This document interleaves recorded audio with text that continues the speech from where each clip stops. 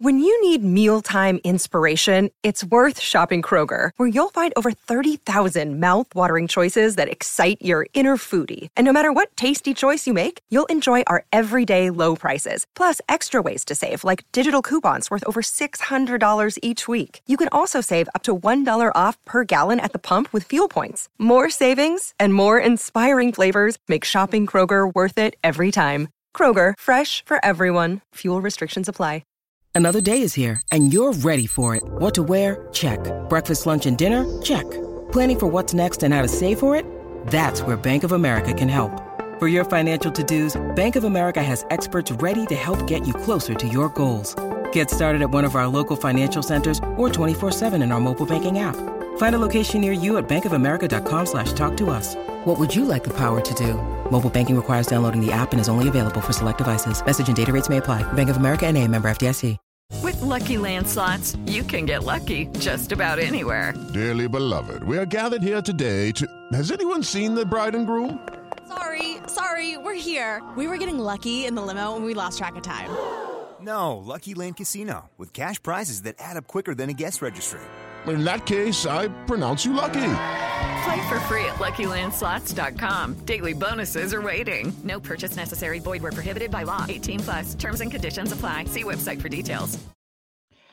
Hi everybody, Russ from My Hammers 11. I hope you're all safe and well. If you're new to the channel, please consider subscribing and hitting the bell notification icon so you're made aware of any time we put new content on. We have videos going up daily, but sometimes 2-3 times a day.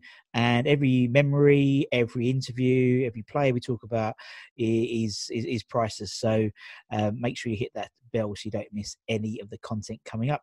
Lots of great guests, lots of great fans, lots of great ex-players coming up, including today's guest, sports journalist Dan Wolfenden. Hi Dan, how you doing, man? I'm good, thank you. How are you? Not bad. How's what's it like sort of doing all the sport, particularly when there was no sport? What did you do? It was difficult. It was paranormal, actually, if that's the right way to put it. You know, I did struggle for content, you know, but as soon as it came back, I thought, right, I'm going to get onto this. I'll just, raise my Twitter following and all of this. Admittedly, I don't have a job. I actually had a part-time academy job at Wigan, but they've recently gone into administration. So That's just the luck I've had really recently. And I've just graduated with a first, so fingers crossed we can get out there and find something soon. Yeah. Now there's not having any sport. We've got this plethora of sport now. We're all over the bloody place now.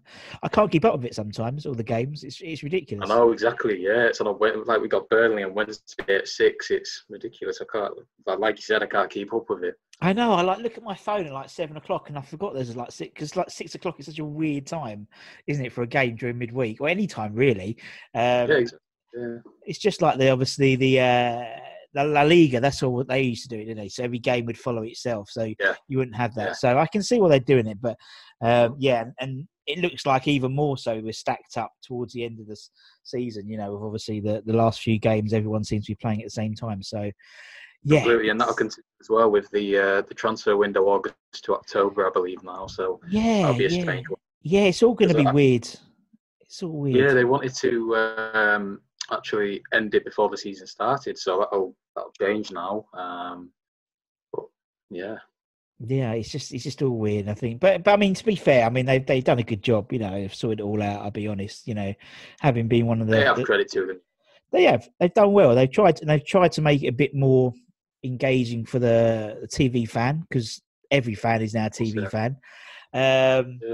But yeah, no, it's good. I mean, it's, you know, and to be fair, you know, it's not like a complete ball ache having to get through the, you know, because obviously I'm one of the 300 that are there, so having to get your temperature checked and test they do everything, every day training, It's, you know, and they make it, and they do the best job they can, you know, with the sound on the TV as well, or you could have it without listen to their players and stuff like that. But it'd be weird for the players because they don't have any noise of the fans and the influence of the fans, which West Ham are massive for. So I don't know how that impacts them, but we seem to do all right recently. So I think we've got used to it. Yeah, I think we've got used to it more than anything. But I think I agree.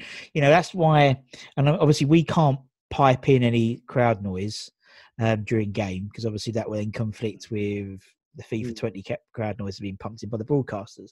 So that must be weird for the players. But like we've had to do goal music. Because otherwise, it's a bit sort of like it's a real sort of damp squid, isn't it? So like on like the Chelsea game, getting the big screens as well, aren't we? Yeah, you've got the big screens as well, and it's just all a bit weird, And so they score a goal, great, yeah, but there's like no sort of celebration or anything to do. So we've had to put goal music on, and So ironically, the first time we did it was Souček's goal that didn't exist, and they got chalked off against Chelsea. But hey ho. Some things never change. Exactly. Football can stop for 100 days, but West Ham always seem to get screwed over by VAR. Doesn't matter, pre or post. VAR is correct sometimes. It is like, but we've had it a few times. Sheffield United away with Rice. It wasn't intentional. A few seasons ago, that would have been fine. Why was it chalked off? The same with Souček. Antonio was offside. His arm was offside, but it's fine margins. It's just but he's almost exactly. He's like on the floor, and it's like he can't help it, can he? You know. But I like the fact that there's like no grey area. We're actually making more grey areas, but I like the fact that with like the whole offside thing, it literally is.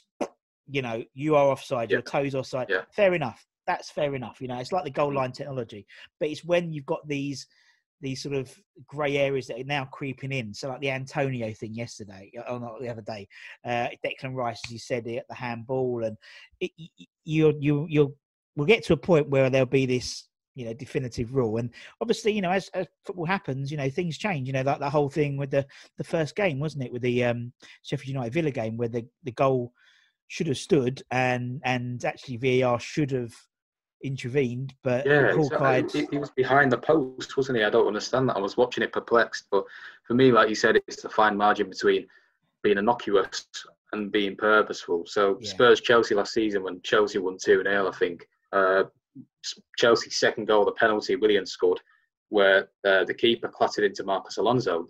Keeper gave the referee gave it the other way, but VAR intervened, and that was the beauty of it. It did well, but stuff like Declan Rice and Antonio.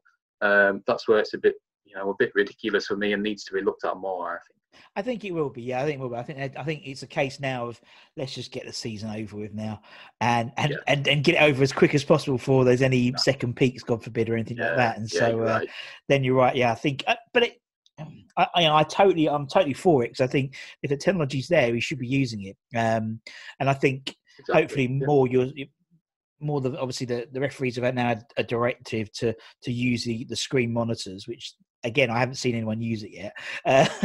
Although I was watching Galatasaray the other day versus, can't remember. Was it Fagouli's challenge? Faguli exactly. Two old boys doing well over there. Boys. Yeah, exactly. But you're right, and the referee went back and looked at it, and Faguli should have got sent off. It was the right decision, And that's how it works. I mean, it was a nasty challenge, wasn't it? Da Costa's always been like that, hasn't he? Even at West Ham, but Faguli shouldn't have done that. No, exactly. Right. Anyway, we can talk about other channels.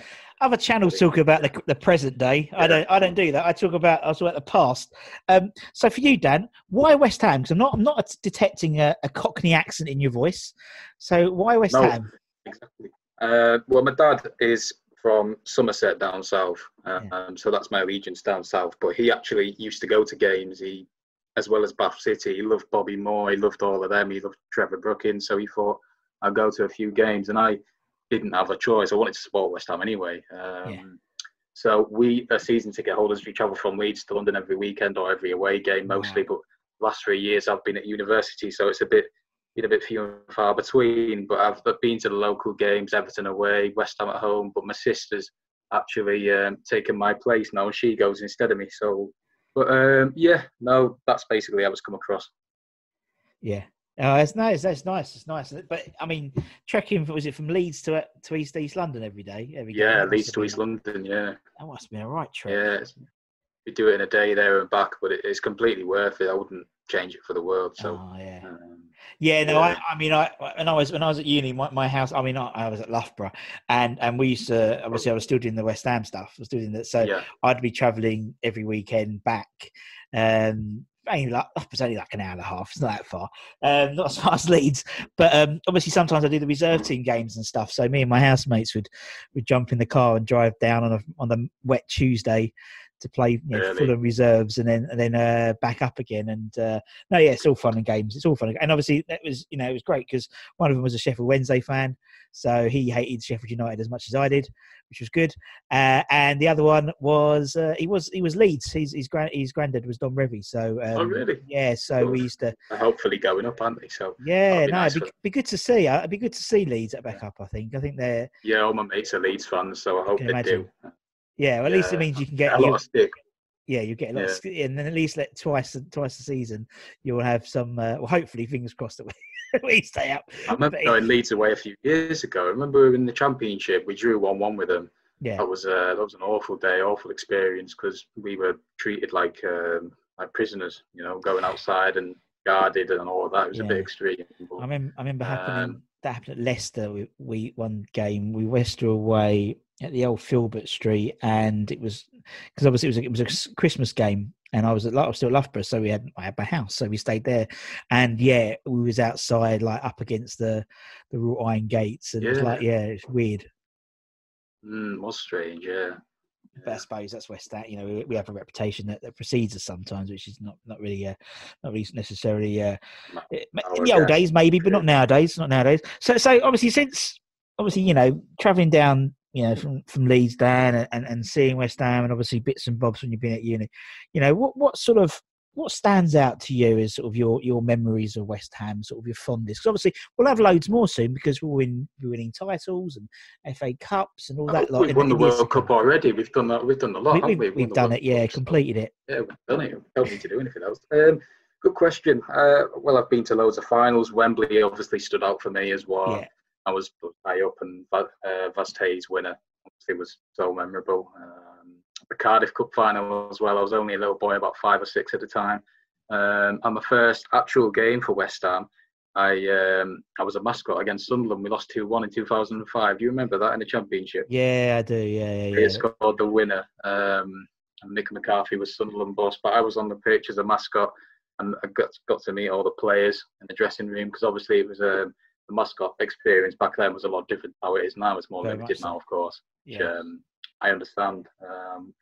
But yeah, just all an abundance of things. And obviously Upton Park was the main one, season ticket in the Bobby Moore Upper, just going to watch the games and how close we were to the players, the atmosphere.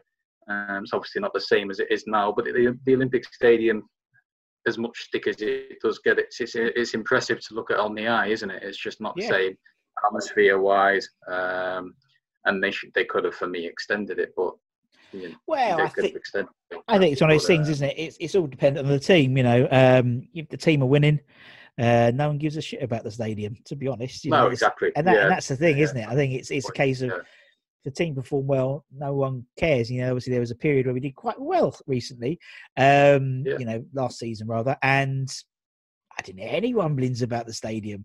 But as soon as, nail on the head. As long as we win, if we lose, you look at all the other problems, don't you? You can stem from every little problem and have an excuse. But if you win, that's all that matters. And if the team perform and care for the badge, that's all that you want. So. Exactly.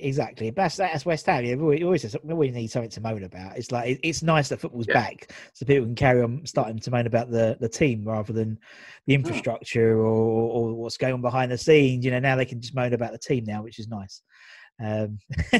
Because West Ham love, we love a moan, don't we? And we're not in it for the football. Exactly, yeah. We're not in it for the football, are we? No. We wouldn't be West Ham fans. So. But it'd be boring winning every week anyway. I'd be bored being a Man City fan. Honestly would. I always say that to my dad when we lose. No, I agree, and I think they're probably I reckon Man City fans are probably enjoying the fact that they're losing a couple of games at the moment because, as you said, they've got nothing to. It's all been nice and rosy for them, really, hasn't it? And Liverpool fans as well. They've had a torrid time since they've won the title, and I think they've still got that hangover, haven't they, Russ? I think still got that hangover. Yeah. No, I agree totally. But thankfully, didn't mean that any of the ones around us picked up any points against them, and that's the one thing I give a shit about. As long as they turn up for those games, that's all right. And we're fortunate. That's why we'll stay. Yeah. Yeah. No, I agree will totally. stay up. Yeah. Norwich and Villa are gone for me already. It's just that last spot, which I think Bournemouth will take. Yeah. I think Bournemouth are gone as well. I think so. But yeah. It depends us staying up on other teams around us performing worse, and I think that's what's happening. But we're actually picking up some good points as well now. So finally, yeah. I mean, since restart, I mean, I think there's only been one result which has gone against us, so to speak, which was Brighton beating Arsenal. All the other results have gone to form, really. And we've finally taken advantage of that. As I said last week, if you said, "Oh, we'll get 4 points out of our next 2 games," we'd have gone, "Yes, please." But it feels like we should have had 6. You know, it's one of those. It's such a West Ham thing, you know. I said before that we would have lost against Chelsea and lost against Newcastle because they're 2 tough games, aren't they, on paper? Newcastle have got that same Maximan guy. We handled him really well, actually. I thought really well. He was the main threat, and Chelsea just weren't at the races really. So. It was typical West Ham. Yeah, it is. But you know, it doesn't mean a jot if we don't then start, you know, picking up the Burnleys and those games now, because exactly, we've got to follow it up. Yeah. Critical, and hopefully it means that Haller might be back. And I think we do miss that focal point. Although Antonio lugs his guts up, as soon as it goes up front, there seems to be we lose more balls than we. There's no one around him. So, I mean, the 3 are there. You know, Haller, Bowen, and Antonio. Those 3. That's the 3 you want up front. And it's so obvious now. Exactly. Yeah, it is. Yeah, Bowen's fitted really well, hasn't he? You know, he's brilliant. He's a top player, you can tell. And regarding to Haller, he's won 206 aerial duels this season. That's the most in the league. So it's mental, isn't it? Yeah. Moan about it, you know. No one around him. When you look around him, exactly, there's no one around him. In Frankfurt, he had Jovic and Rebic close to him on either side, and that's what brought the best out of him because they rotated.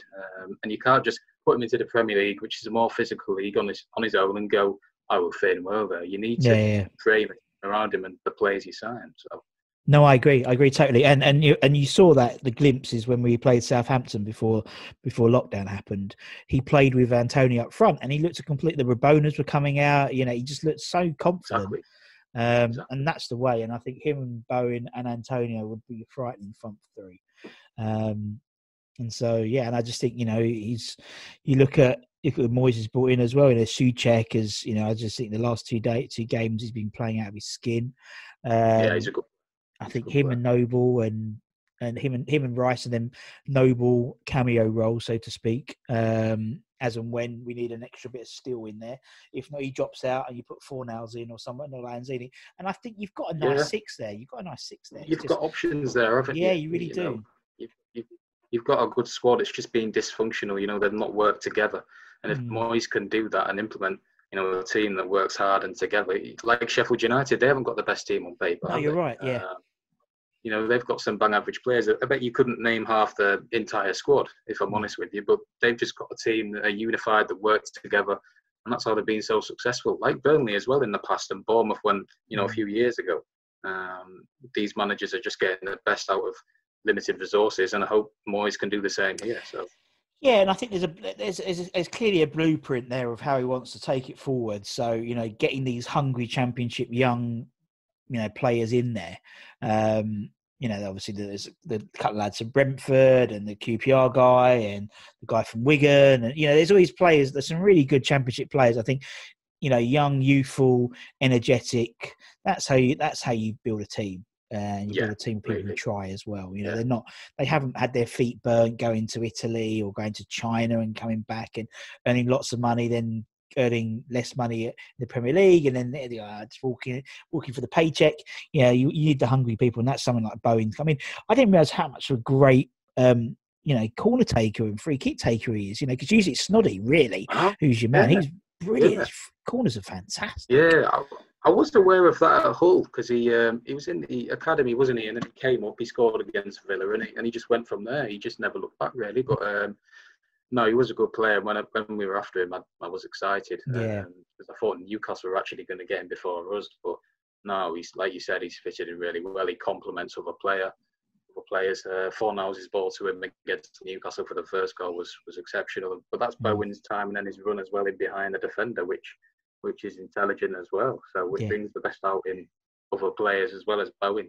So. No, definitely. No, I think he's a good shout, and I think as long as we keep him fit, and he's got a bit of bulk about him as well. Do you know what I mean? He's not like he's a stocky fella. He's a stocky fella. Yeah. And compared to Anderson and Lanzini, they both do have ability, but they're just too easily pushed off the ball. Lanzini played against Newcastle, didn't he? And he's not a winger because he's exposed there. He's going to get pushed about on the wing, and he's just too lightweight. Him and Anderson get pushed off the ball too easily, and that's the difference between them and Bowen. Bowen, he's had experience in the English game, and he knows what it's like to be shoved about, and for some defender to be in and amongst him. And Anderson and Lanzini need to work on that for me. Yeah, no, totally agree. Anyway, speaking about players, as we are, nice segue. We're doing this Hammers 11. That's the whole point of the channel, really. So the idea is picking the 11 players around, for you. It could be favourite players, the technically best players, the worst players. It doesn't really matter, really. It's your 11. You talk about whoever you want to talk about. The idea is we have to be alive to have seen them play. Otherwise, everyone would have the same 11, pretty much, to be honest. Yeah. That's the case. And we try and keep it to a 4-4-2, but I'm getting a bit, soft in my old age. So if you want to go, 3 at the back, whatever, it's fine. I'm not. Oh, 4-4-2 for me, no problem. That's what I like for Dan. that. So. Right, okay, 4-4-2 for Dan. Who is between the sticks, Dan? Oh, this was a tough one, but I'm going to go Rob Green. Yep. The servant he was for West Ham. Some of the saves he made as well. I remember going to away games and he made some incredible saves that kept us in the game. But Jimmy Walker and Fabianski as well have got to be mentioned. It was close between them 3. The other 2, Fab, what he's done through the years, and Jimmy Walker was a great servant as well. But I think Green just. And I think especially now because he's got his Sheamus from WWE haircut. It's just, oh my God! mental. Don't get me started on that. I don't know what. I think lockdown's got to him a bit too much. But yeah, I love Robert Green. He's so funny. He doesn't take himself too seriously, clearly. But that's what I like in a player. I think players take themselves far too seriously. Yeah. And sort of the modern player particularly. So, someone like Robert Green or, Crouchy or people like that. I like players who just know, they're fortunate to have a great career and, people take the piss out of them, but they'll take the piss out of them back. Yeah. And I think that's great. All right, put like Greeno in. Yeah, exactly. Yeah. Totally. Right, Greeno's in. Left back. Dan, who we got left back, man? Left back, Konchesky for me. Conch, nice. I think that's the first time he's come up. I always have my spreadsheet up. Yeah, I'm very poor. I always have my spreadsheet up, and I haven't got it up today. Konchesky. No, second time. But that's almost 100 people. That's surprising me, because I just thought he was solid. That goal he scored against Liverpool in the cup, and I don't know if it was a fluke or not, but it was a great goal. Elunga as well. He was a good player. Yeah. I liked him. He just did the simple things. And George McCartney, I know Gonzo mentioned him. He had him in there, but. Solid. Yeah, he was a good player too. So there's some good left backs we've had, but Conch for me. Yeah, and obviously, still, in the setup at the club, isn't he, Conches? And so he's helping the lone players. I can't remember exactly what he said, but that's great. Yeah, Paul Konchesky, nice fella. Okay, that's a good shout, and he's got a very nice cafe, which he runs called Conch's Cafe. There we go. Have you been? I haven't been. Free plug, Conch. Feel free to, send checks are payable in bacon rolls. I'll take that. But no, I haven't been. But I've seen him on Instagram. He's always posting it. I will go there. It's only just down the road. But it's. I'll have a bacon roll as well. Yeah. Yeah, it might be a bit cold by the time it gets sent up to you, Dan. But don't worry. Okay, I'll put Conch in. Let's go right back. Who have we got right back, man? Right back, Tommy Repka. Oh. Yeah, without a doubt for me. Such a great servant, and he was hard as nails, wasn't he? He didn't stand anything. He didn't stand a left winger getting past him. He just clattered him. That's what I love. Yeah. He loved West Ham as well. He's such a character, and he's so lovable. So Tommy Repka. Yeah, he was the lovable rogue, wasn't he? And he was our, he was our top transfer spend, wasn't he? When he was our, when we came in, and yeah, and he's one of those things where everyone talks about the last game when he came off and he knew it was his last game and sort of crying his eyes out. And I think someone's so hard. Yeah, exactly. Compare that nowadays to, players who don't really care and just are there for the paychecks, really. Like you said before, just shows what a good player and good character Redcar was. So. Yeah, exactly. And he's had an even more colourful life since retiring, which is even better. He's brilliant. Absolutely, he's just like a walking soap opera, basically. Tommy Redcar as well. He is, isn't he? I'd also have Duhamel in there as well as backup. I think it was close between them. Duhamel was just did the simple things, really, and he was a good player. He was important to us in the Championship, and I did like Guy Duhamel. So yeah. No, he was solid, wasn't he? He was a solid bloke. Yeah, right. Okay, let's put Tommy Redcar in. Let's go centre half. Who's your first centre half, Dan? James Collins. GP. Without a doubt. Yeah. He's another one. I don't know why I didn't get a testimonial or anything, but we won't go into that. Yeah. But Anton and Gabardon as well were close with Jimmy C, but I had to go in. He was just another no-nonsense defender, wasn't he? He was there all the time. He popped up with some vital goals. Yeah. And he's probably one of my favourite players for West Ham growing up because I know he had 2 spells with us, but he always gave 110%. Every single game, he was a solid 6, 7 out of 10. Even if he made a mistake, he owned up. But another just lovable character and a great servant. Yeah, I love a player who goes into the crowd after the game and gives his shirt away. Yeah. There's something about that. Just something about, it's like most people just walk off. Things, isn't it? Yeah. Yeah, and when people say, "Oh yeah, he was in the," I was away at Arsenal and he was sitting behind me, and little things like that make a massive difference. To the way fans take to players. I mean. Collins was it 9 years he was at the club in total. Someone like Winston Reid has been at the club for 10 years. Yep. But I would suggest that the fans have a better rapport with GP than Reid. And it's all about how they interact with the fans, isn't it? I think, to be honest. Yeah, exactly. Reid was I'm assuming a quiet character. Just a different character to Collins. Reid's also equally as good a servant. He's also in my mentions. He's not in my next centre back role. But that's good. Reid was another one who just always put his 110%, and he was a vital player for us. I remember Everton away, we were chanting sign a new contract or something like that because we didn't want him to go because he was such an invaluable player. So like you said, he's another one next to Jimmy C. Who's just who's been so vital for us for many years. Yeah, no, exactly. Okay, we'll put Collins in. Who's the other? Who's your other centre half then, Dan? I had to fit him in somewhere. This is his natural position, actually. Declan Rice. My 2 centre mid roles were taken up, but Rice, all about him, don't you? He's quality. He's the next big thing out of the academy. He's against Newcastle. I thought he was brilliant. He's just vital to he's been a shining light in a poor season, in a below par season, the last few seasons, and ever since he made his debut against Burnley away a few years ago, even when he came on, he looked like a player who just picked the ball up, passed it about, and he always knows what he's going to do before he gets the ball, Declan Rice, which is the sign of a top player. And it'd be sad to see him go, but he's warranted that move, and he'll go to the very top for me. Yeah, no, I think everyone's that it's one. I think it's a case. I think it's a case of when rather than if, to be honest. I think but just in terms of his own progression, hopefully it'll be another season, couple of seasons, because I think there's definitely room to grow through him, and I think I would like to see him with a proper season with the armband on. I think he seems to have grown. Obviously, when he was captain last couple of for the last games, and obviously Noble took it back over when he came out at Newcastle. But for someone such a young lad, that sort of leadership quality is a very rare quality in the game at the moment. There's not many. I wouldn't say Harry Kane, who's England captain, is a leader like Declan Rice is. Declan Rice is very similar to sort of a John Terry type character. That's how I sort of see him, and I think that's obviously why Mr. Lampard sees him as well. Yeah. But and you don't get many young kids who are like that. And I remember seeing Dec playing for the under-23s when we used to do it at London Stadium. I remember, was it last season, maybe the season before, he was doing, and he was head and shoulders above everyone in terms of character. You could tell he was going to be a player.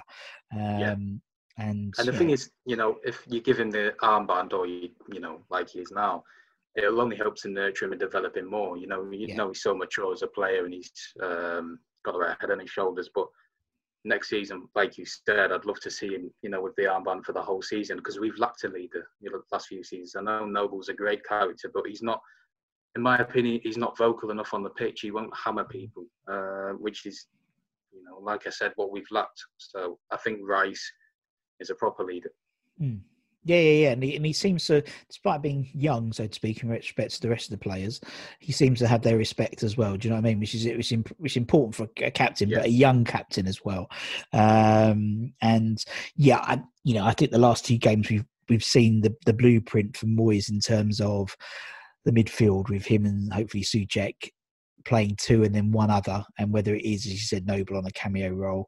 If we're playing a Burnley, we need a bit more steel in there, or Snoddy, or that third role is interchangeable, I think, based on who you're playing. There's variability there now, with the midfield, because Souček, we needed a Souček since Chiati left. Yes, agreed. Who, wins everything.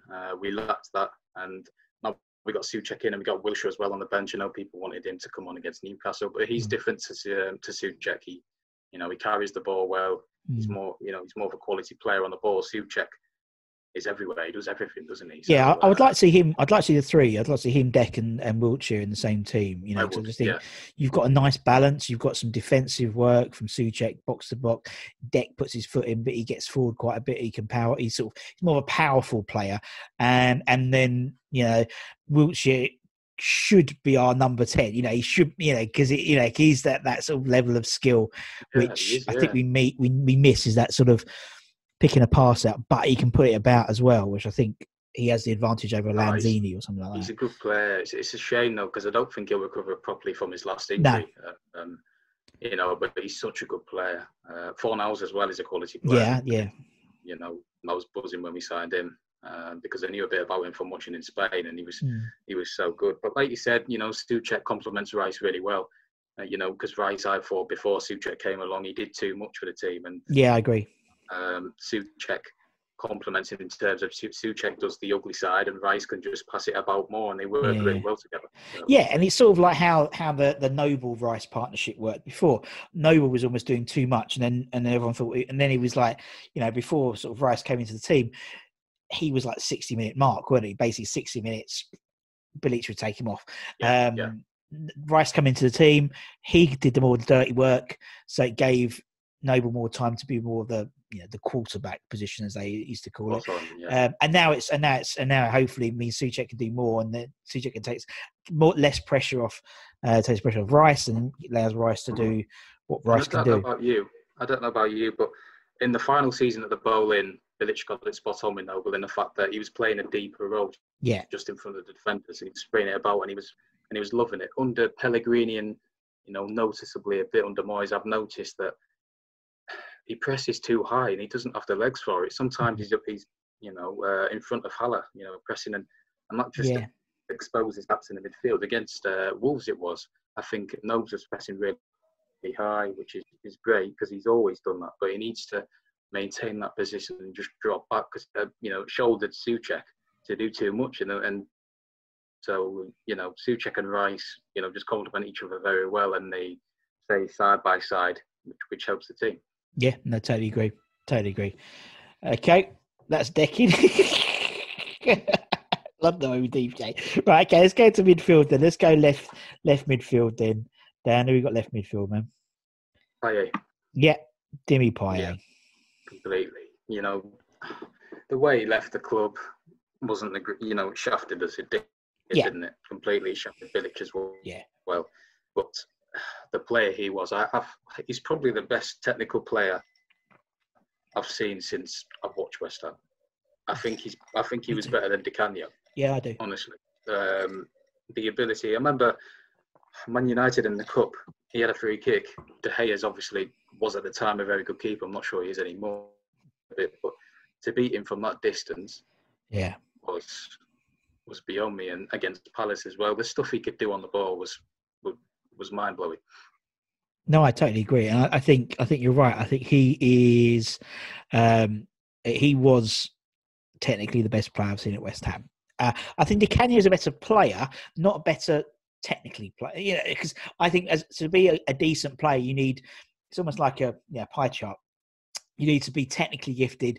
You need to have the passion, and you need to have that sort of entertainment value. And Yes. Payet definitely had the technical, but he didn't have the passion or the entertainment value like Di Canio would. So nor the team ethic either. No, team ethic. Yeah, we'll put full for one in. But yeah, and so Di Canio had it all. But I think Payet was technically a far better player. Yes. Because he would, he wasn't particularly quick.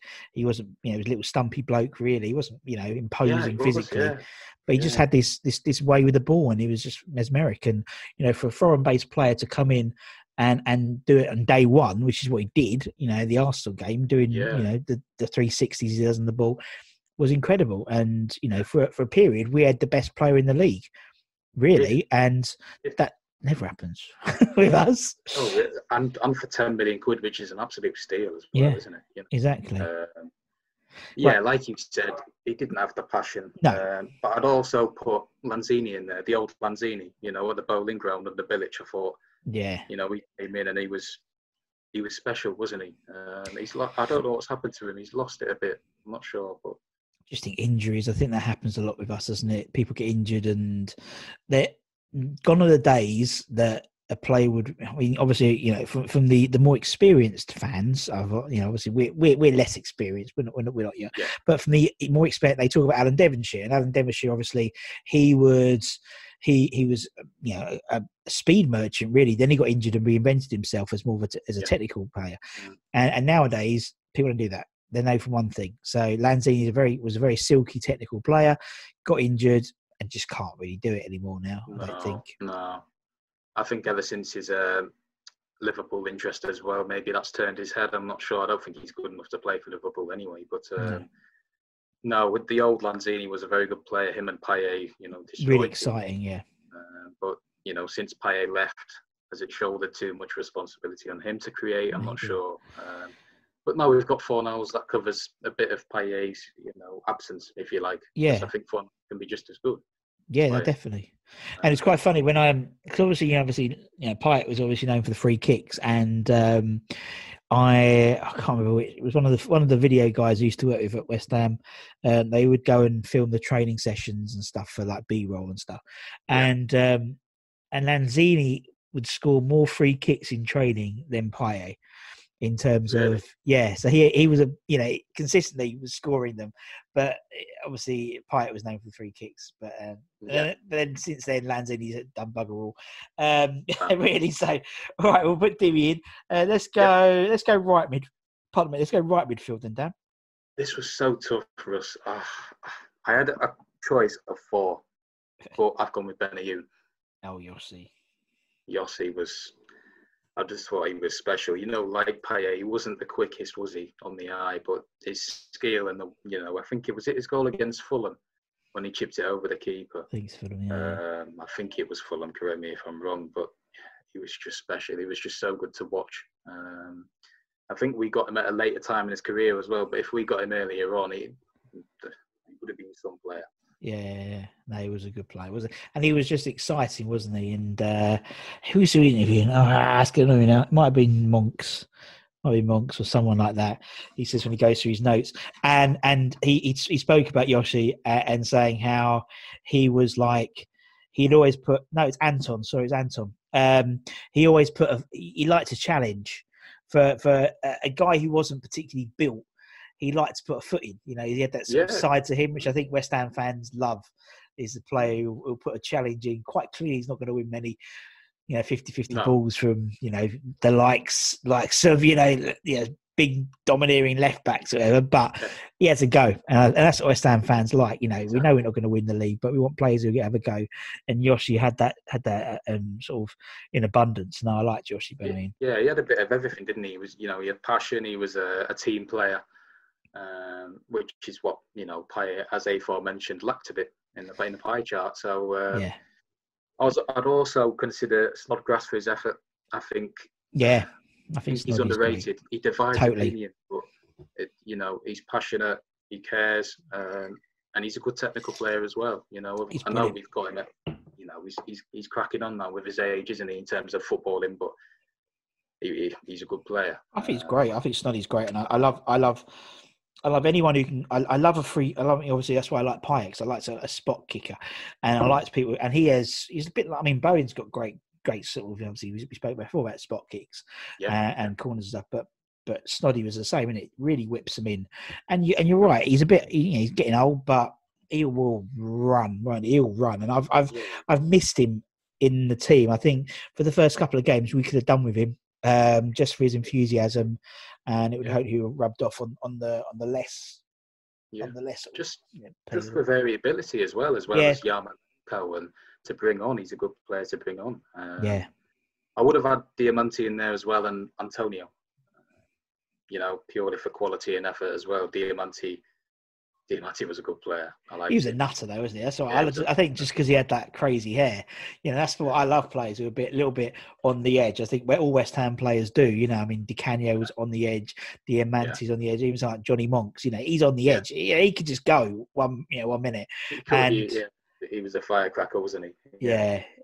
I don't think people appreciate how good a player Diamanti was. I think because he wasn't around for long enough, but he was a really good player for us. A really good player. That's why I had him in there. He loves the club as well, didn't he? He said in a quote recently that he loved West Ham and he loved his time. So yeah. They all do. They all seem. There's very few players who will leave West Ham and say they didn't enjoy their time with the fans and people like that. But because they all have an impression. It seems we have an impression on all players who come in. Even like you got to think a lot of these foreign like Tevez and people like that who was only here for 6 months really. He only played a few games, didn't he? So and still a massive impact. Right, let's go into central midfield. And Dan, who's your first centre midfielder? I couldn't not put Marky Noble in there. Yeah. Purely for the servant he's been. He's played more games than any other player, hasn't he? Solano as well. Nolan, Song. Oh, Solano. That's a good shout. Nobby. I loved Nobby. Yeah, he was brilliant, wasn't he? He was also a spot kicker as well, Russ. Yeah, he was. Yeah, that's why I like him, I think. Yeah, he scored one against Derby, didn't he? You remember that one? Yeah. But yeah, not Nobby as well, but no, Noble for me, just. Yeah. No, yeah. I mean, he's obviously 2 away from 500. I think he's 1 away, might be, or something like that. Yeah, it's very, very close. I think it's away. Yeah, because I think if he plays against Burnley, it'll be 499. Because I was like, I think so. So I think, it's a shame because it'd be nice although there's no bugger in the stand, but at least it'd be nice if it was at home that he got his 500th. No, great man. And obviously, as I said, I'm very fortunate enough to go to the games. And he wasn't obviously in the squad for the Chelsea game.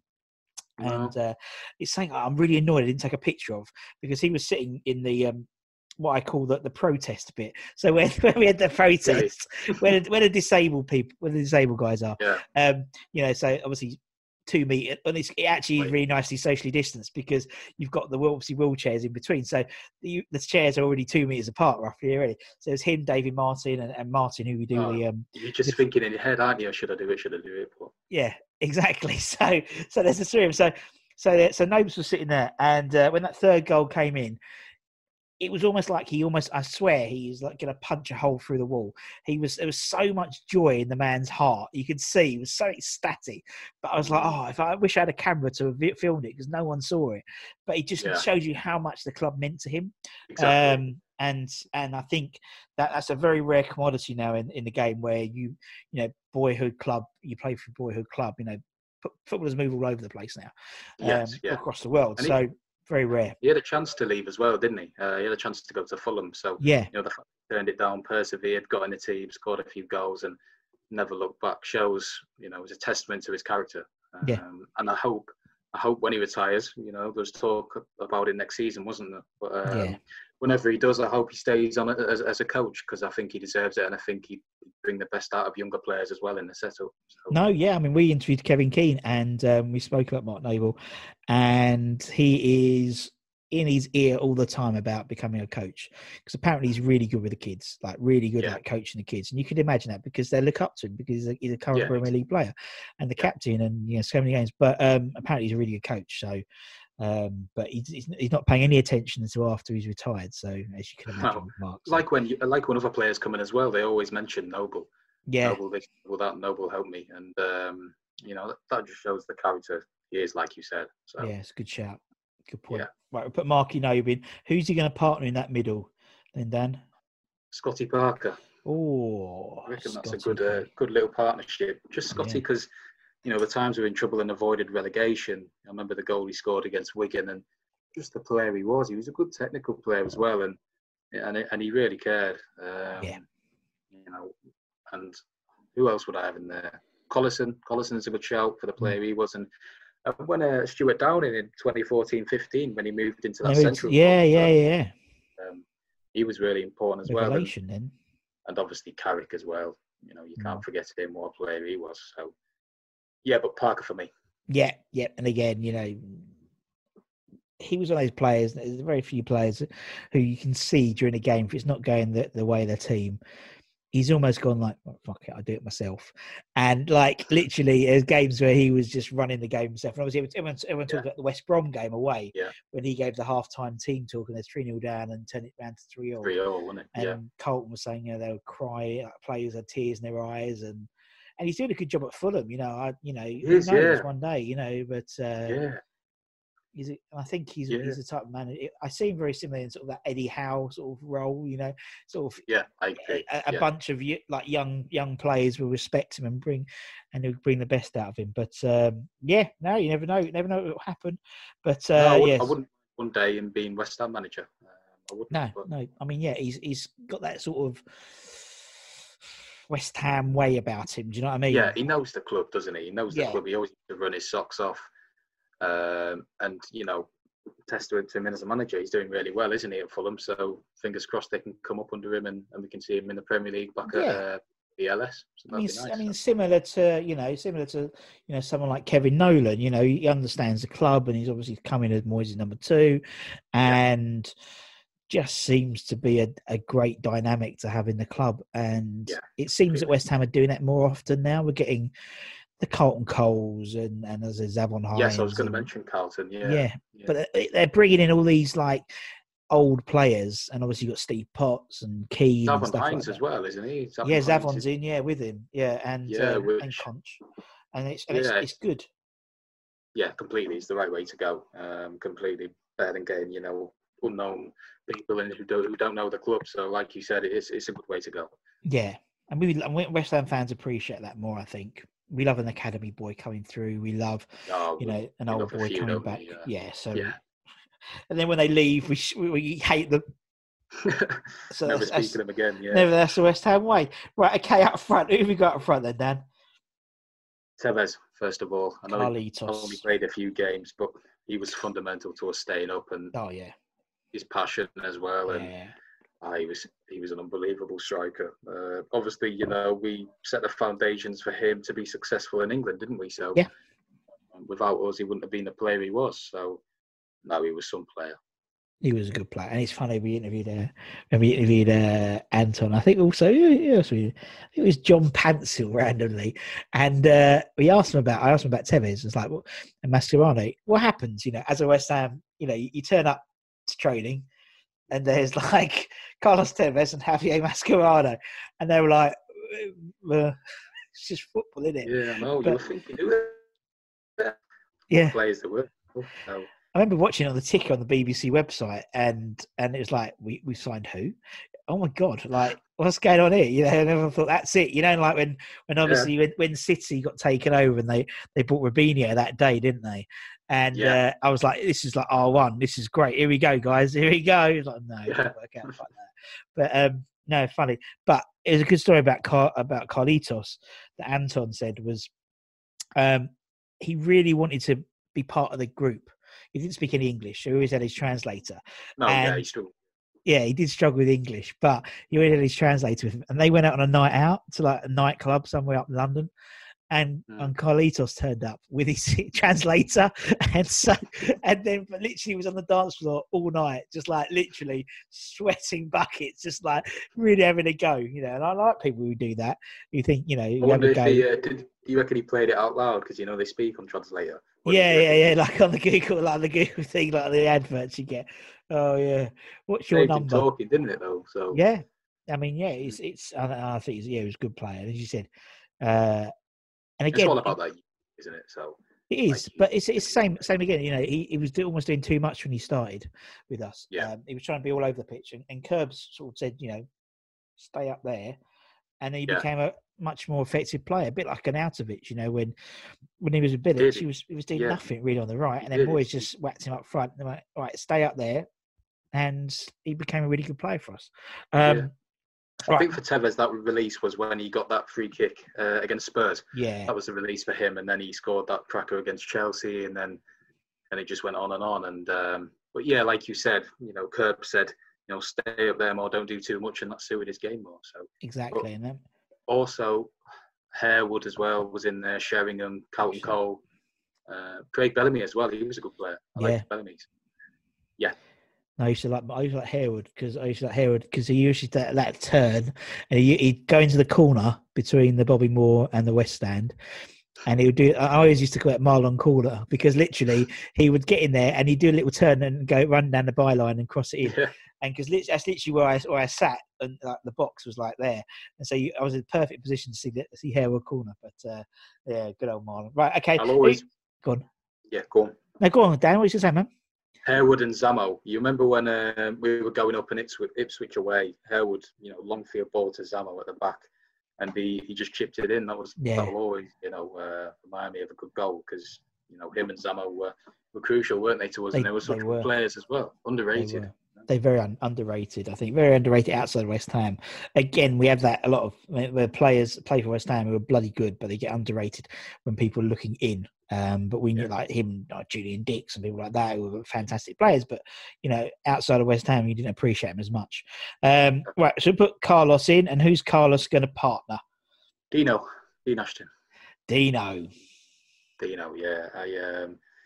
Again, you know, you're looking at Arnie, Carroll, Sacco, but Dino was just, well, I can't describe how good he was. I thought he was brilliant. He was such a robust striker, but his finishing was incredible. And, you know, bar that injury he got, he would have gone to the top for me. He would have played at Man United, someone like that, because he was that good. Yeah. And not just for Premier League, but for England, you know, people were crying. Rooney was crying out for a decent strike partner, and he would have been that person, wouldn't he? Without a doubt. Yeah. I still can't watch. I still don't. Every time I see sort of Sean Wright-Phillips on the telly, or whatever, I still like have this sort of disgust towards him. Even now, you know, he was on Crouchy's thing the other day, and I switched it off. And my wife said, "What are you doing?" I was like, "Sean Wright-Phillips." Can't watch it. As soon as I hear it in the press or whatever, I always think of Dino. Yeah, I'm sure it's innocuous, but like you, I always have a few phrases in the back of my head that, you know, I refuse not to release. You know what I mean? That kind of thing. But he was so unfortunate because he would have been a cracking player. You know, some of the goals he scored, the overheads, everything. He had everything, didn't he? No, exactly. And I mean, we talk about Bowen, and I had the same excitement when we signed Bowen as I did when we signed Ashton. He was that young Championship British player who knew was going to be mustard as soon as he came in. And he was a great player. He was a player we'd missed for so many years, and we haven't had since. That sort of target man, ball playing target man. He had everything. He, as a player, as a forward, he had everything. You know, he could beat a man for pace. He could turn. He could header. He had the skill. I mean, you saw Mark Nable's testimonial. He still had it. So yeah, he was incredible. You remember that goal he scored against City in the cup where he chopped it around the defender and then left foot, and like you said, he just had everything for me. Yeah, completely. Yeah. And that obviously that completes the Dan 11. It's been great chatting to you, man.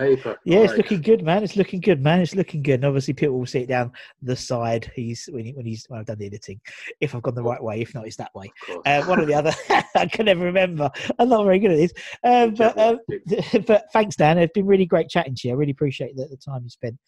There's been a lot of this. There's been a lot of decisions there. I can see a lot of late night agonising. Cold sweat decisions. Oh yeah, last night in particular, I was going over it, you know, in my head like this. No, yeah, I got there in the end, and it's a pleasure to be coming on. Thank you, all the best. Yeah, thank you very much. Obviously, thanks to everyone for watching. You know what to do: share, like, subscribe, and until next time, from me and Dan, take care, everyone. We'll see you very, very soon. See ya. Bye, everyone. Sports Social Podcast Network. Step into the world of power, loyalty, and luck. I'm gonna make him an offer he can't refuse. With family, cannolis, and spins mean everything. Now, you wanna get mixed up in the family business. Introducing The Godfather at ChumbaCasino.com. Test your luck in the shadowy world of The Godfather slot. Someday, I will call upon you to do a service for me. Play The Godfather, now at ChumbaCasino.com. Welcome to the family. No purchase necessary. VGW Group. Void where prohibited by law. 18+. Terms and conditions apply.